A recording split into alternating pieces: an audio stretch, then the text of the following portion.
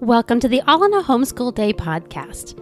If you're like most of my listeners, you too wear many hats and you have a lot of demands on your time. It's difficult to juggle it all as a homeschool mom, and it's easy to be overwhelmed by everything you need to do. This show is not about finding the right curriculum or doing all the right things. It is about helping you focus on the best for your homeschool and your family. Let's dive in. Hey, welcome back to the podcast. This is the fourth in our series of getting it all done. If you missed the other episodes, I encourage you to go back and starting at episode 35, have been talking about just how to get everything done that you need to do as a homeschool mom. Now, today, this is really going to be a culmination of everything that we've been talking about. We're going to put it all together. So if you missed those first few episodes, you may want to listen to those first and have that frame of reference for today's episode. But even if you missed those and you don't want to take the time to go back to it, you can still get a lot of value out of this one. So in the first episode, we talked about knowing your purpose. So why are you doing the things that you're doing? The same applies for your homeschool. What is your homeschool why? Why are you homeschooling? What goals do you want your children to achieve? And next, we talked about taking care of yourself. The same will apply here. You need to take care of yourself and your children. You don't want to educate your children at the expense of your health or their health. You want it to be realistic and sustainable. This is a marathon. It's not a sprint. And, a lot of people walk marathons and they complete them. Whereas if we only have the perspective that we're going to run the entire thing, you may never actually accomplish it. So the way that your homeschool actually looks and functions is okay if it's different than how somebody else's homeschool looks and functions. And if it looks like they are running ahead of you, let them go. We're not trying to compare our homeschool to somebody else's. We just want to achieve the goals that we've set out for our homeschool, and we want our children to be successful. Then next we talked about eliminating things from our schedule, from our household tasks. And I want you to apply that same principle to your homeschool. Are there extra activities that you need to eliminate that are not adding value to your homeschool and that are not lining up with your purpose and your homeschool why? Are there subjects that maybe are not lining up for you? There may be times that you really want to do something, but you realize it's just not working and it's okay to let it go. Last year, we were reading through Plutarch and everybody had told me how valuable it is and how great it was. It was hard, but push through it and you'll soon really enjoy it. None of us were enjoying it. We all dreaded it every time that it came up on the schedule. And as I pondered that and really thought about why are we doing Plutarch, it came down to because other people told us we should. And subsequently, I was thinking, I really can see the value in this. My girls really are kind of getting some of the points, but we're not enjoying this. So when I took that step back to see the big picture, I realized there is value in us reading through Plutarch, but maybe not right now. I think we were going at such a slow pace that it was hard for us to really process and keep it all together. And so what I decided was we're going to cover this in high school. And my daughter can read it on her own, and then we can discuss it, instead of me reading it aloud to the whole family. So it's fine if you need to take something and tweak it and make it work for your family, or let it go completely. You may want to look at your curriculum and your lesson plans and ask yourself if there's a subject or curriculum that you or your child don't like. It's okay to let it go. Now, I do know there are some subjects that you have to cover, like math and science and English, but you don't have to cover them a particular way. For example, You don't have to cover grammar from a textbook. You can do Mad Libs and just discuss what you read when they're young. And when they're older, just work on writing aspects with them. But, you may have a child that really enjoys diagramming sentences and learning about all of the geeky aspects of literature. There's nothing wrong with that either. There's not one right approach to homeschooling. So find what it is that is going to work for you and bring you joy and your children, and bring that in. Remember, too, that we don't have to do busy work. You could eliminate that from your schedule, and that may make your homeschool day run a lot smoother and be more enjoyable.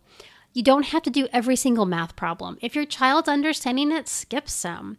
You don't have to do every workbook page. You don't have to use workbooks at all. You could add in games or narration. There's a lot of things that you could be doing to make your homeschooling experience fun and exciting and joyful.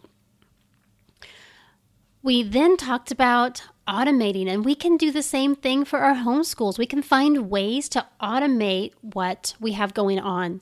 So a couple of the ways that I do that is I plan ahead.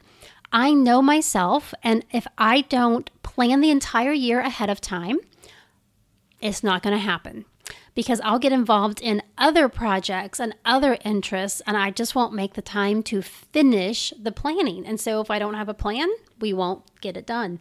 So I don't plan out, we're going to do this lesson on this day, but I plan out the details of, we're going to read these books.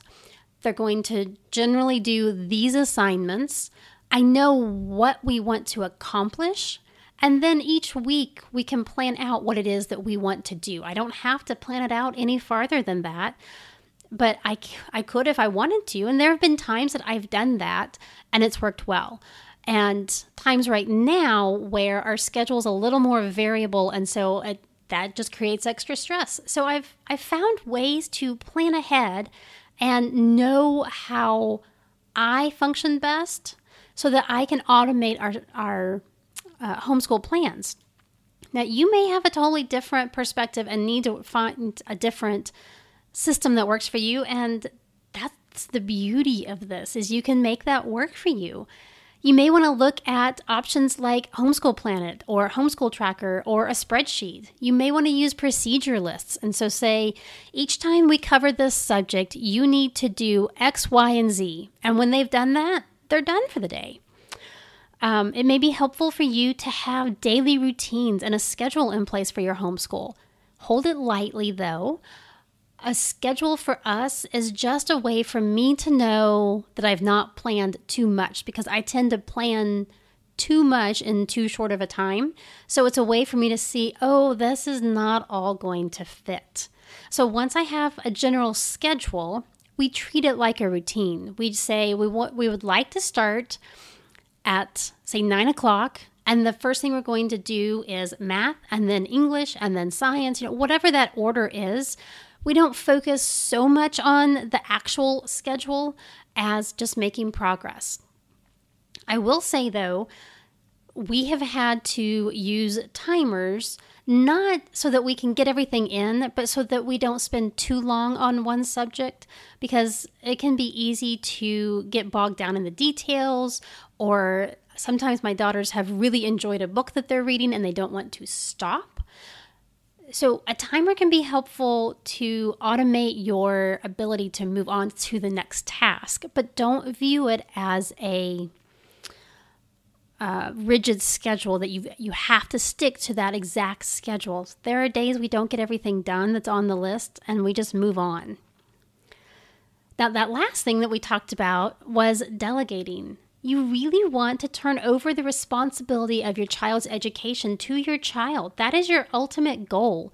You want to be a facilitator and a mentor, because when they graduate from your homeschool, they need to be able to function in either college or a job or running their own home and household, and they need to take responsibility for that. So you can start turning that over when your children are actually pretty young. You can train them to finish their tasks and come check in with you. You could give them a basket of independent work so that if they finish a task early and they're waiting for you, they could go get something out of that basket to work on. As they get older, you can involve your child more in the process of planning their education. You can help create a daily task list for them so that they can be working towards that goal of finishing their tasks. Let them choose when in the day they're going to work on their assignments, as long as they get it done. So depending on the age of your child, you'll have to provide different levels of support for them, but that's part of this process of delegating is turning it over. So you're not just going to turn it all over immediately. You'll turn a little over at a time as they improve their ability to assume that responsibility. So the keys there are that you train him how to entertain himself, teach him how to learn, how to check his own answers, train him how to recognize when he needs a break and what to do when he needs that break. Also, teach him how to set goals and identify his own motivations. I have one daughter who really wants to get her work done.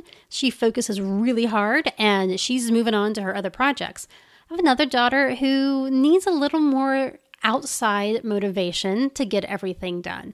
And it's just recognizing the different personalities in each child. So you may have resonated with one of those struggles more than the other. And I would encourage you to think about what is your biggest struggle right now in your homeschool and ask what you can eliminate, automate, or delegate to help line up your homeschool with your purpose and your homeschool why. And really think about what you're doing and why you're doing it. You may be able to let some of it go and still have a very successful homeschool.